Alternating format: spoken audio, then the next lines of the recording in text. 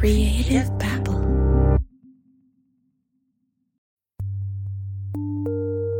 You know, I covered Wild Bill on my other podcast, Pretend, years ago, and I had never intended to ever reach out to him. But on New Year's Day, he reached out to me, and I couldn't pass up the opportunity. So I started talking to Wild Bill night after night after night, and in the back of my head, I knew that I needed to reach out to the victims' friends and family. So I reached out to Mary Whitmire first, you know, Cheryl Hughes' aunt, and she responded by email, and she said, "William Hulbert has been held in a concrete room eating rice and beans for 12 years. He is desperate for attention. I will not contribute to that. Let me know when he is dead. Thanks, Mary." So that didn't go very well, right? She did not seem remotely excited that we were back on this story. So then it made me even more nervous to contact my friend Sharon McConnell Dickerson because I knew that she probably wouldn't receive this news well either. I wanted to let Sharon know that I spoke to him, but I just could not bring myself to call her. I mean, I just dreaded the idea of telling her that I spoke to the man who murdered her friend. But after a few days, I finally got the courage to reach out to Sharon. I told her that I was talking to Wild Bill, and the only request she had was that she wanted to listen to my conversations with him. Not the edited version, she wanted to listen to all of it.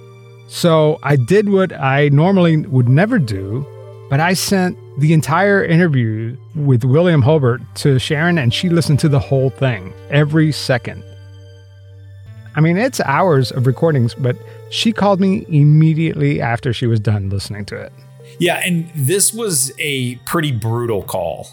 She really let into Javier as far as his tone with Wild Bill, everything about the call. She was really upset with him. And it was very uncomfortable to listen to because, Javier, you've got a personal relationship with Sharon on top of all this, right? Yeah, I mean, to me, Sharon McConnell Dickerson is not a subject of our podcast. She was a friend first. I mean, I've known Sharon for years, way before I even started podcasting. So that's why this one seems a little bit more personal to me because I couldn't separate myself as a podcaster and a friend, you know? Yeah. And I mean, her reaction to me was exactly what I was expecting. She's going to be livid that you're not angry with him on this call or, you know, during these interviews. She's got an emotional connection. She is looking for someone to hold Wild Bill accountable, right? He murdered somebody that she loved. He murdered other people. And now he's talking to somebody who's going to give him airtime and somebody who's being nice to him. And that was not acceptable to her at all. Yeah, she really let me have it. I mean, she said something like, okay, you satisfied your curiosity. You got your answers. Now you can delete the whole interview or something like that. And like you said, she took issue with how I conducted the interview. And that's something I didn't even consider when I sent her the file, because I know that I'm playing a role, I'm playing a persona in order to gather information, but that's not the way she heard it. She heard it like I was being this friend of the serial killer and I was being really chummy with him. And she said that that was really lightweight. And she couldn't believe that those words came out of my mouth. And she said, I played right into his hand and he is using us. Yeah. And I think he is trying to use us. But that's the thing, that we went into this knowing that he is going to be trying to manipulate us. And so we're aware of that. So that to me wasn't new. And one of the things, she said a number of things that she came back to you with. One of them she kept saying to you is he's a murderer.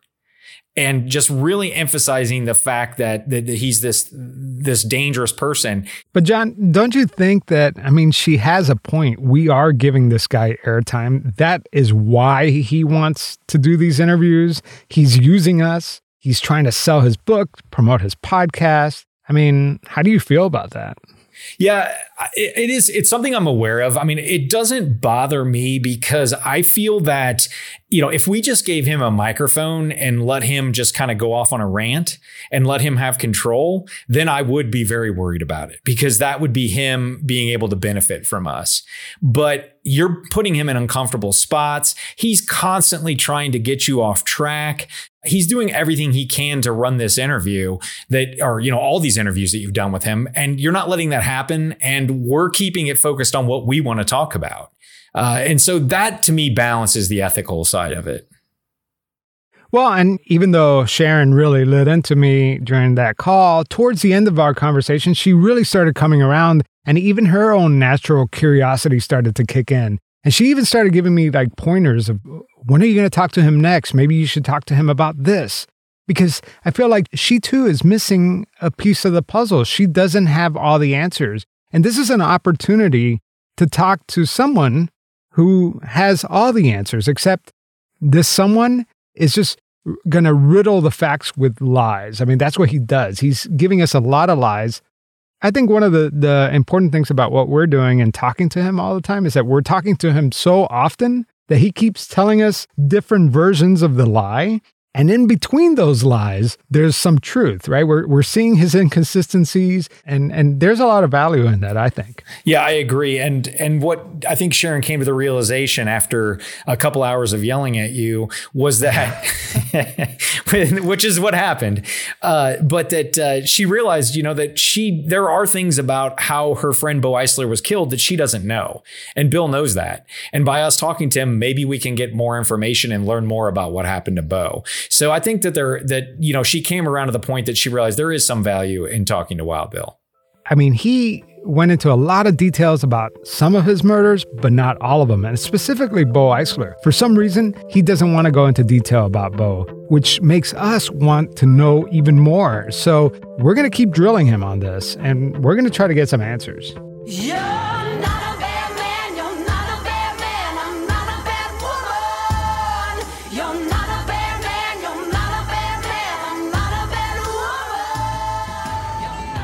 I'm John Taylor with the Twisted Podcast. And I'm Javier Leiva with the Pretend Podcast. And this is Criminal Conduct Season 3, An American Serial Killer in Paradise.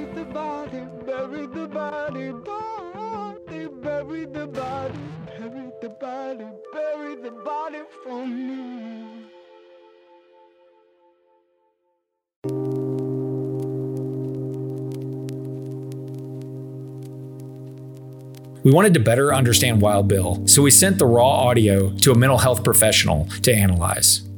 My name is Jan Canty, and I am a psychologist. I've been a psychologist for over 3 decades. I was born, raised, educated, and widowed in Detroit. I have come to the experience of homicide and its aftermath, both professionally and personally, after the murder of my husband. In 1985, Jan Canty's husband's body was discovered scattered across the state of Michigan. The killer bludgeoned her husband to death before beheading him. You could personally sympathize with someone like Sharon because you've been on that side. It's completely understandable. As you were describing it, I was trying to put myself in her shoes and imagining it if instead of Wild Bill, you were speaking about the murderer of my spouse. And I would have probably reacted similarly, in the sense that we don't want to give them any more platform than they have. We are sick of the attention that they get and the interest shown to them. It feels as if it's a stab in the back, like you're putting the microphone in the spotlight, not where it belongs. She had a problem with how chummy I was with him. She says that I was acting like I was his buddy. I listened to your interview with him, and having been in the situation and knowing you, I would not describe you as being his buddy. Again, I would say that you were trying to speak his language in order to accomplish a goal that you had in your mind. It's not unlike a foreign language. You have to speak his language or you're not going to get anywhere. And if you approached him as a victim and lashed out, that would be the end of the conversation. He would have hung up and that would be the end of the story. So you have to make some calculated risks as you're speaking with him. But I did not. I saw you as more like forced into the role and having to bite your tongue more times than you would probably want to in order to get the information you sought.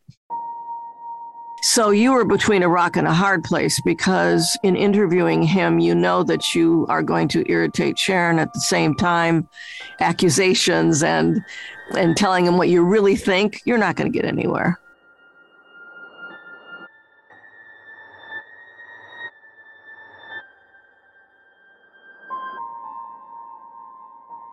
And I ask myself this question a lot. I mean, I think this is what's fascinating about this season is that, in season 1, John and I were investigating the deaths of 2 people in St. Augustine, and we felt like we were moving the ball forward. We were trying to get law enforcement to get interested in the case again. But when I look at this season, I ask myself, well, why now? Like, what's the value of telling this story? And I grapple with that. Well, one of the things that jumps at me immediately that's of value in telling the story is it underscores the myth that is so prevalent, that's closure, that the idea that, well, once they're arrested, it's game's over, end of story, move on to the next story. The word closure means it is concluded, and there is no conclusion with homicide. There's still more to the story, and there will be till he takes his last breath. So it's like a follow-up. This story has no ending because homicide stories don't have an ending. Look at Sharon. She's still being impacted by it, and he's still performing in prison. So that's the value of underscoring that, I think, is to remind us that it isn't over. I don't know. I'm naturally curious. And I think that the listeners who are listening right now, if they're still listening, that means they are curious too. There's this grotesque attraction to people like William Hulbert. I think what you're getting at here is why do we have this fascination? Is there a value in paying attention to people like him? And the answer is complex. There is no one reason, but I will offer some probabilities here. And one is that I think the public at large can be fascinated with serial killers in the way that kids are attracted to monster movies, or years and years ago, people went to public hangings in the Middle Ages. And even now, when you drive by a horrific car accident, people rubberneck. I think there is this sense that by looking at this, we will learn more about our own safety, our own vulnerabilities, and build an armor. But I don't think that's what really happens. I think that's the hope, but I don't think that's what happens. I think another reason is it's like an adrenaline rush, because what concerns me is that we are losing our ability to be appalled.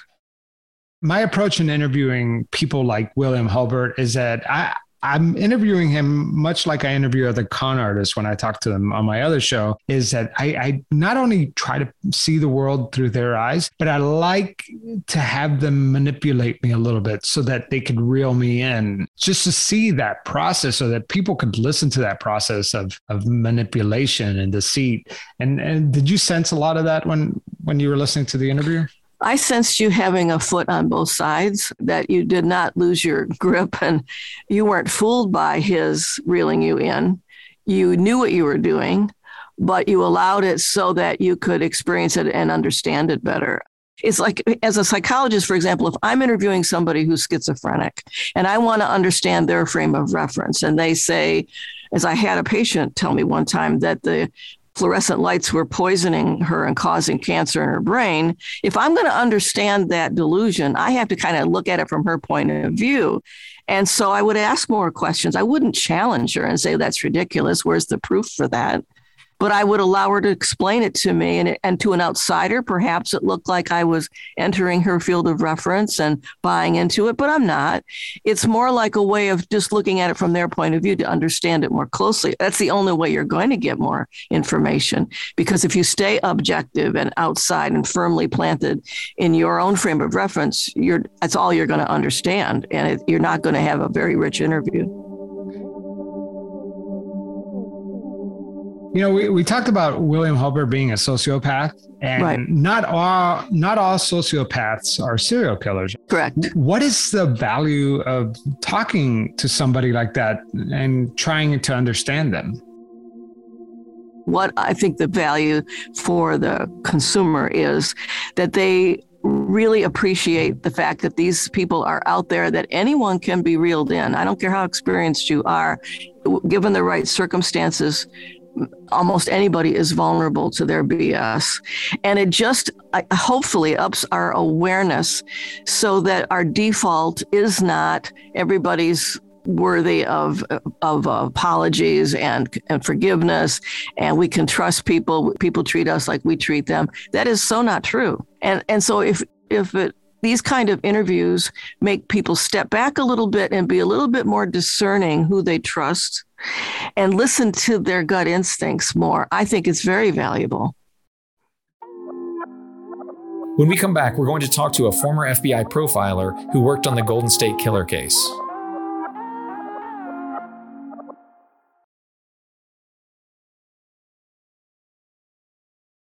I want to be really clear that I don't feel like a serial killer.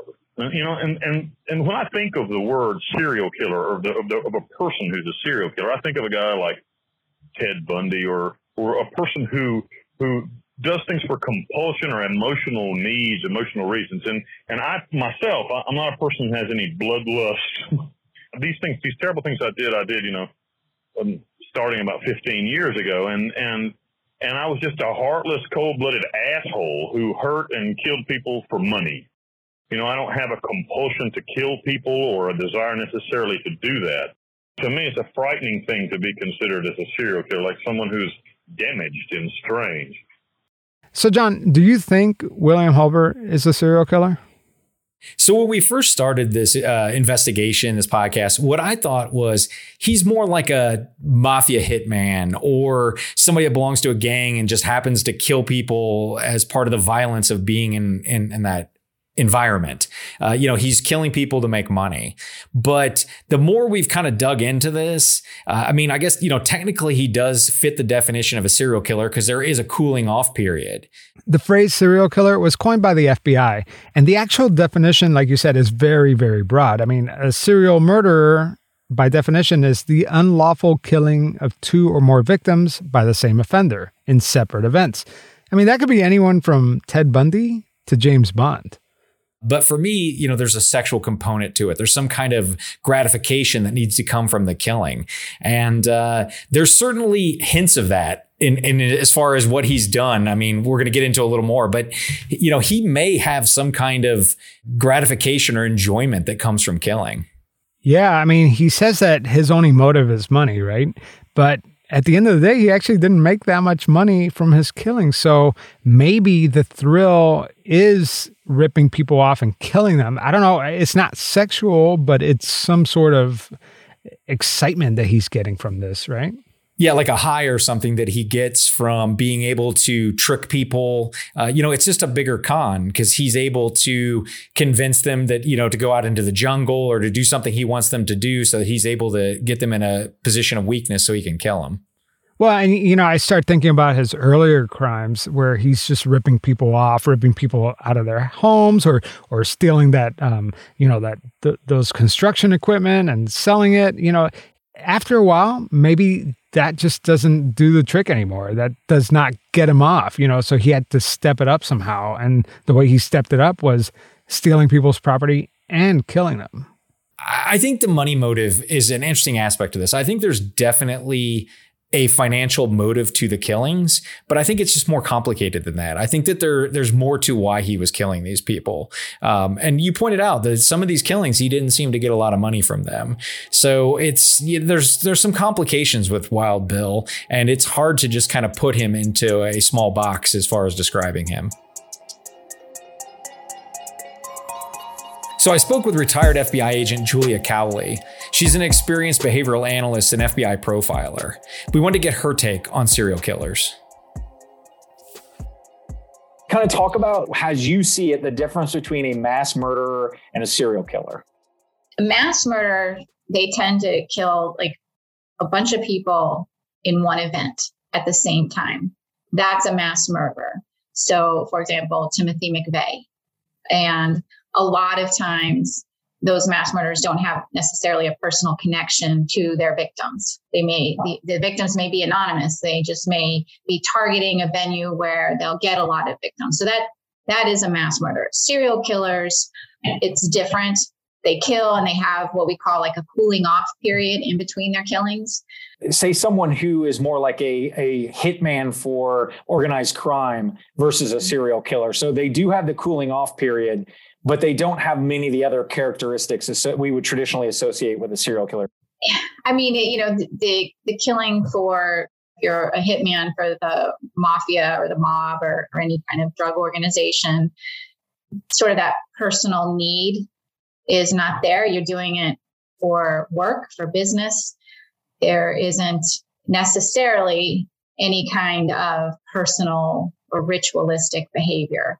I do think that there could potentially be hitmen who really are serial killers at heart. They want to kill, and that's why they enter the business, and it's easy for them.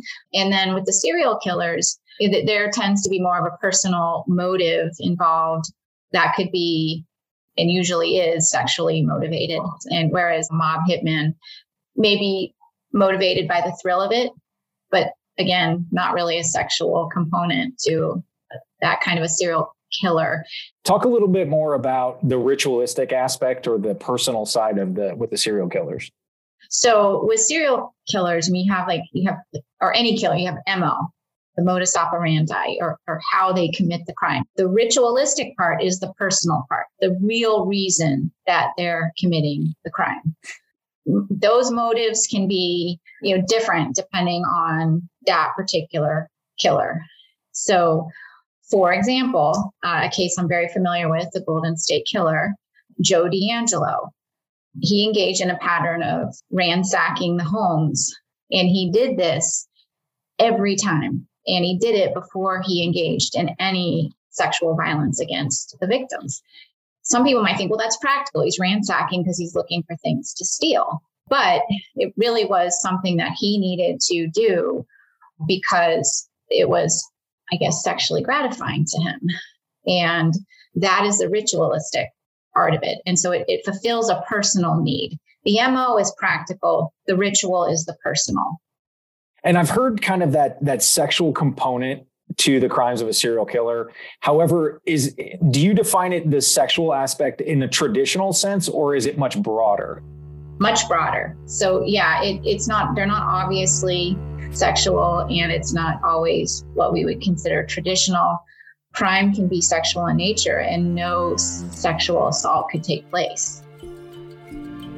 So one of the things with Wild Bill is there are kind of some weird things about this case. And one of them is that it's been reported that police found gold teeth on Wild Bill's nightstand.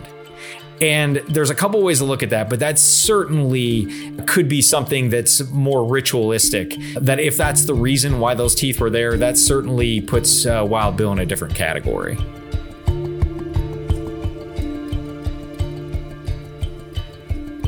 There's reports that you would remove the filling of your victim's teeth.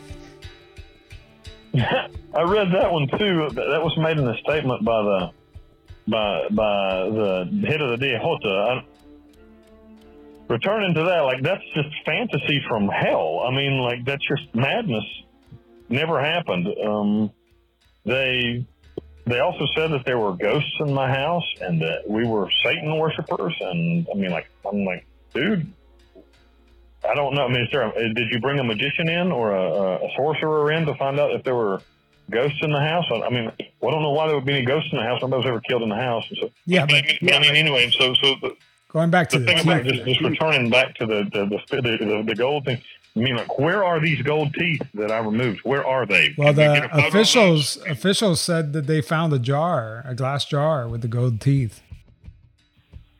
These are the officials who are also the ones that said that they found ghosts in my house and that we were worshiping Satan. So, all right, that is completely false. I don't know one way or the other. I've never seen bullshit. I mean, just out of they just pull this stuff out of the air. The story's bad enough already. I don't really know why they have to make shit up. Look, man, I was a bad guy. I hurt people because it made me money. And that's it. Right. But being sadistic about it and enjoying torturing people, none of that should ever happen. The thought of tying somebody up and tearing their teeth out or something is scary to me. I wouldn't want to do that. I'm too much of a coward to do something like that, I think. Wild Bill failed to answer your question. He said never happened. That was the closest he got to a denial here. I did speak to a reporter down in Panama who did say that the police found the gold teeth on Wild Bill's nightstand. He said that is confirmed. So it's kind of, is Wild Bill being deceptive with us about these gold teeth, or is the information that we've been given wrong? And did you ask the reporter if they did any DNA testing on the teeth to see who it belonged to and if in fact it was one of Wild Bill's victims? I did. And what he said is that once they got the confession from Wild Bill, that they're not going to go do the DNA testing because they just have limited resources. And he was kind of like, what's the point? We've got the confession. We don't need that information. And down there, they're not going to go the extra mile to kind of confirm things. And what's really hard about this case is that the story takes place in a third world country, and we can't really get any government documents or any information to confirm the gold teeth. Were you able to find anything else about the gold teeth that's worth talking about? Yeah, I mean, so there's kind of two parts of this, right? One, it could be that it's ritualistic or it has something to do that he keeps them because they're from the victim. The other thing is that he did it for the money. And I did go out to a pawn shop and I talked to them about purchasing gold teeth or gold crowns. And what the owner told me was that they pay for the gold tooth or the gold crown based on the amount of gold and the price of gold at the time. He said, though, because most gold teeth, they don't have a lot of gold in them because gold is soft. And so you have to have other materials within them. However, when I pushed him hard on it, he said that, it kind of depends on those factors. But in general, somebody may get $25 for a crown or tooth. And the interesting thing is that it's like, well, it's not worth it. But what he said is people come in here all the time and they sell gold teeth. So there are people that will do that for money. So, if Wild Bill didn't have a lot of information on what he would get, that's certainly something I could have seen him doing that's another way for him to get money. So, John, what do you think happened here? I mean, do you think that let's just imagine that these are the victim's teeth. Do you think that he pulled them out while they were alive or after they died? I mean, that's the scary thing. If they're the victim's teeth, then you're right. One way or another, Wild Bill pulled them out of their mouth. But it's hard to say. I mean, I don't know. It could have been either one, but regardless, that would mean that he did go in with pliers or something similar and rip those gold teeth or gold crowns out of the victim's mouths. So we talked to Julia Cowley about this. Talk about the idea of serial killers having souvenirs and why they do that. Mm-hmm. So most serial killers don't take souvenirs, but some do. There are some very famous serial killers, and like Dennis Rader, who was also known as BTK. He took souvenirs and he kept them in a box, and he would like to go back and look at them and sort of relive the crimes that he had committed. And not only that, he ended up sending some of the souvenirs to the police department to taunt them. The victim's identification, for example, which ended up being his downfall. Most serial killers are not necessarily taking trophies. That's kind of a myth. Some do, most don't.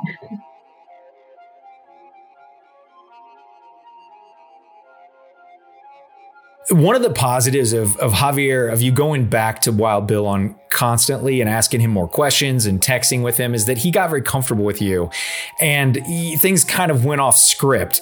And one of the things that he did is he slipped and he got upset talking about an article that was written about him. And he ended up threatening to physically harm the journalist who wrote the article. Yeah, that slip of the tongue was terrifying because when you and I are angry, we might say, I could effing kill you, but it's just a figure of speech, right? When he says it, I mean, come on, it is blood curdling. Yeah, it takes on a whole other meaning with him saying it. Though he just appeared to be upset and speaking off the cuff, we took this threat seriously and we did contact the journalist and let her know.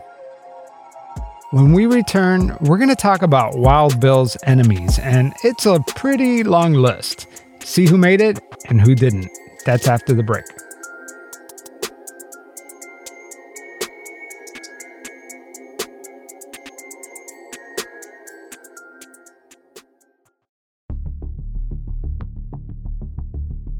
How do serial killers normally select their victims?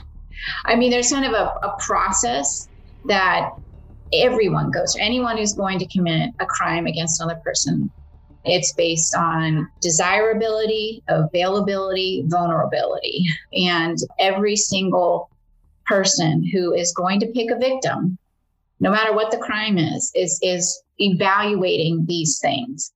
It seems like many serial killers select strangers as their victims. Is that based on the idea that they don't want to get caught, or is there something more intricate to it? Well, I think partially it's a practical consideration. If you choose a victim that you have no connection to, that makes it harder to catch you. It is a myth. I mean, most serial killers, they don't want to get caught, and they're trying not to get caught. Choosing stranger victims makes it more likely that they'll get away with it, and then they'll be able to do it again.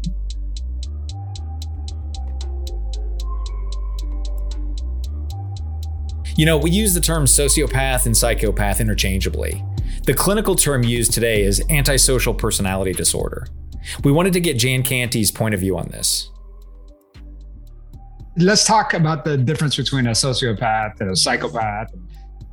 You have these pop psych terms of sociopath and psychopath. They're not officially recognized by the mental health community, but they do have some value in helping to differentiate between the two.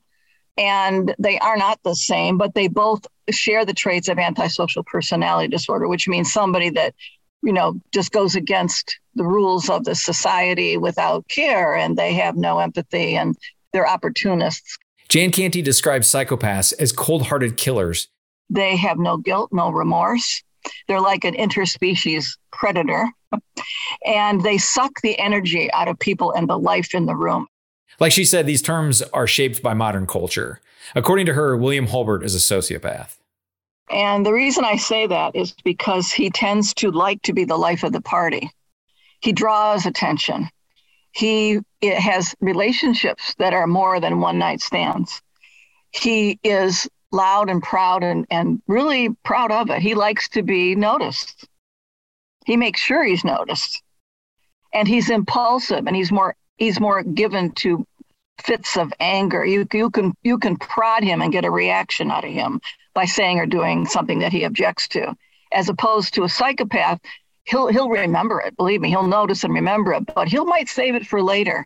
He might not be so impulsively reactive.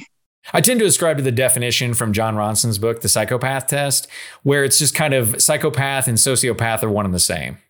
I mean, regardless, they both lack empathy, and under the right circumstances, either one can be very dangerous. So we established that Wild Bill most likely has an antisocial personality disorder. And in my experience, so do con men. I mean, most con men are not violent, but some are. We asked former FBI profiler Julia Cowley about this. Have you had any experience or seen a lot of individuals who are committing white-collar crimes? So they're committing frauds, scams, transitioning from that type of crime into a repeat murderer? Myself and one of my former colleagues actually were white-collar agents, field agents in the Bureau. And then when we were brought into BAU, part of our research was looking at high-level white-collar offenders. And what we found is that there are a lot of similar characteristics between these very high-level white-collar offenders and violent serial murderers. This sort of, their crimes are obviously very different, but there are some personality traits and characteristics that they have in common. Most of that revolving around being self-centered, lack of empathy, no conscience, no remorse. I mean, it's really hard to look someone in the eye and take all their life savings and really feel bad about that. Wild Bill started out as a fraudster and then transitioned into killing people, according to him, for money. Well, that's not surprising, because serial sexual murderers, they're not just murderers. I mean, they are opportunists. They can commit other crime. Like, for example, Mark Twitchell, he was the guy kind of known as the Dexter killer, aspiring filmmaker up in Canada. And then he lures men to his garage where he set it up like Dexter did on the TV show, and he kills them. He was defrauding some of his close friends and relatives, getting them to invest in his supposed movie project. And he was just stealing the money and living off of it. These killers are opportunists. So oftentimes this is not the only type of crime they're engaged in, and they may very well be engaged in white collar crime.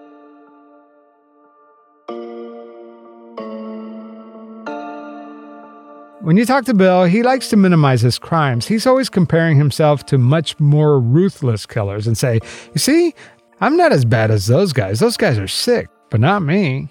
I think when Holbert tries to say I'm not that kind of guy, I think he's got a couple motives behind it. One is he wants to appear somehow more cleansed or more ethical or likable or not so sick as Ted Bundy is. So he separates himself that way. He buys also into this notion of what Hollywood has said. You don't need a psychology degree to categorize William Holbert as a narcissist. But if you ask him, he downplays any negative aspects of his personality. Going back to the narcissism thing, you quote in your book, you said, you never forget going down those steps of the small plane, chained, and seeing the sea of cameras. And, you've watched this footage many times. And you say that when the camera's on your face, that you feel like you're the most powerful man in the room. I mean, that sounds like a narcissistic person to me. Well, at the time, I didn't know what to do, man. But I'm Bill, man. I ain't walking through no crowd of people with my head held. I mean, the cops are like, here, put this towel over your head. And fuck you, man. I'm Bill. if I'm a narcissist, well, I'm narcissist. But I'm walking through the crowd, man. I'm Bill. I'm not going to put my head down. The disconnect is that most people would be shameful after being caught for the crime you committed. And then you seem proud. I certainly felt that way. I mean, inside, I certainly felt that way. Don't think it's not true. I certainly felt like, fuck, like, wow, how horrible is this? But I think that the defense, I'm not going to let them see me sweat. I never let anybody see you sweat. I stole the show, you know what I mean? And right. that was when the fame really grabbed on. I mean, they made a song about me, and they had a special dance about me on TV, and they had a segment. They have like a Saturday Night Live special show here called La Cascara. And they had like a segment every week for like 3 months, about what's Wild Bill doing in prison and stuff. And so I mean, it was like nuts. I was the most famous man in Panama for a year. Every day for 1 year, they had a segment on TV about me for 15 minutes, national television. How do you feel about the fact that you were infamous in Panama, but virtually unknown in the United States? I was fortunate because I've got kids in the States and family, and I don't want to talk much about them, but they were growing up at the time. And that's one of the reasons I've kept my mouth shut for 10 years. They're all grown now and have their own lives. This fame thing, and it seems to be going pretty well. Every girl in Panama wants to fuck me, and that's true. But apart from that, there wasn't anything good that came of it. I agree with Wild Bill's philosophy of never letting them see you sweat. But he thrived off the infamy way too much. You said you underwent several psychological exams, and they did classify you as having narcissism. Would you agree with that? They sent me a lady doctor from England. They brought her over, and I did like this huge psychological exam for like a week with her, like 5 or 6 days talking to her. And she gave me a clean bill of mental health, except for like certain narcissistic tendencies that she said that fall within the range of normals. It would be very difficult to say that a person who's willing to take somebody else's life for financial gain is not a narcissist. How could you possibly make that statement? You know what I mean? I also don't believe that narcissism, or at least the kind that I had, is something that you can't recover from. I mean, I have busted my ass to try to become a better person. I mean, it's taken a lot of work. So what I found, Wild Bill scored a 31 out of 40 on the Hare psychopathy checklist. And the cutoff for being a psychopath or sociopath is 30. So, John, what did this psychological write-up actually say about him? Yeah, let me just read a segment from it so you kind of hear it, because I think they did a really good job of summing up Wild Bill. Quote, Mr. Holbert likes talking and entertaining in conversation. He expresses himself very well, and it is easy to establish rapport with him. The ease with which Mr. Holbert created a dual reality as regards to everything around him is surprising and explains why his crimes were not discovered sooner. Mr. Holbert made no mention whatsoever of the suffering he caused to his victims or their families. There's no genuine empathy for his victims. Mr. Holbert describes a limited range of emotions. He is able to communicate extreme emotional experiences, but despite his eloquence, he is unable to describe intermediate emotions. Unquote. And John, while reading the book, immediately, before the book even starts, in the acknowledgement section, he has a whole section where he lists his enemies one by one. It takes up almost an entire page. Yeah, and one of the things that he talks about is just basically anybody he thinks that got in his way, somebody that just did something that irked him. And I feel like somebody who has killed repeatedly, an enemies list is beyond inappropriate. Yeah, and he has all types of people on this list. Like you said, people who he interacted with in prison, they're like Hispanic names. But then there are some familiar names, like Nick Foster, the author of the book, The Jolly Roger Social Club, which we based a lot of our research on, and Don Winter, who is a Panamanian reporter. Yeah, and also just people that he came into contact with that, it's people that have spoken poorly of him. Anybody that hasn't kind of been 100% on his side seems to be on this enemies list. I think, if he comes up with a new enemies list, I think we're going to have to consider whether we'll be on that list or not.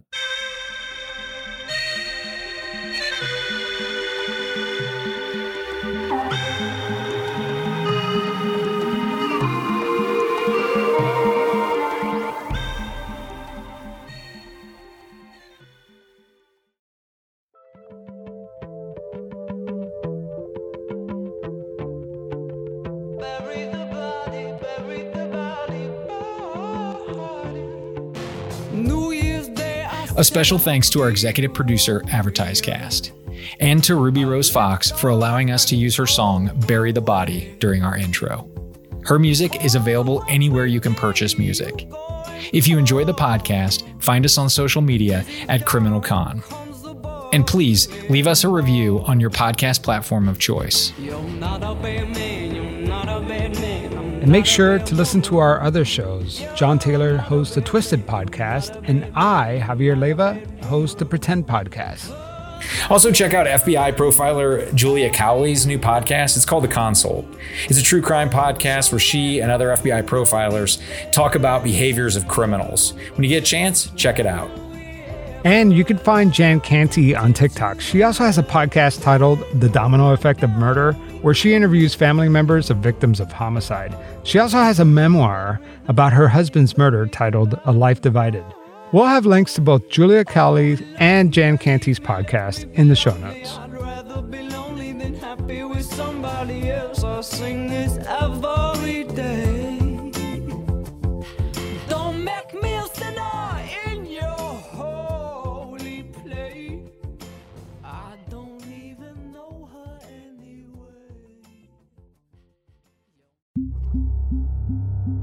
Creative Babble.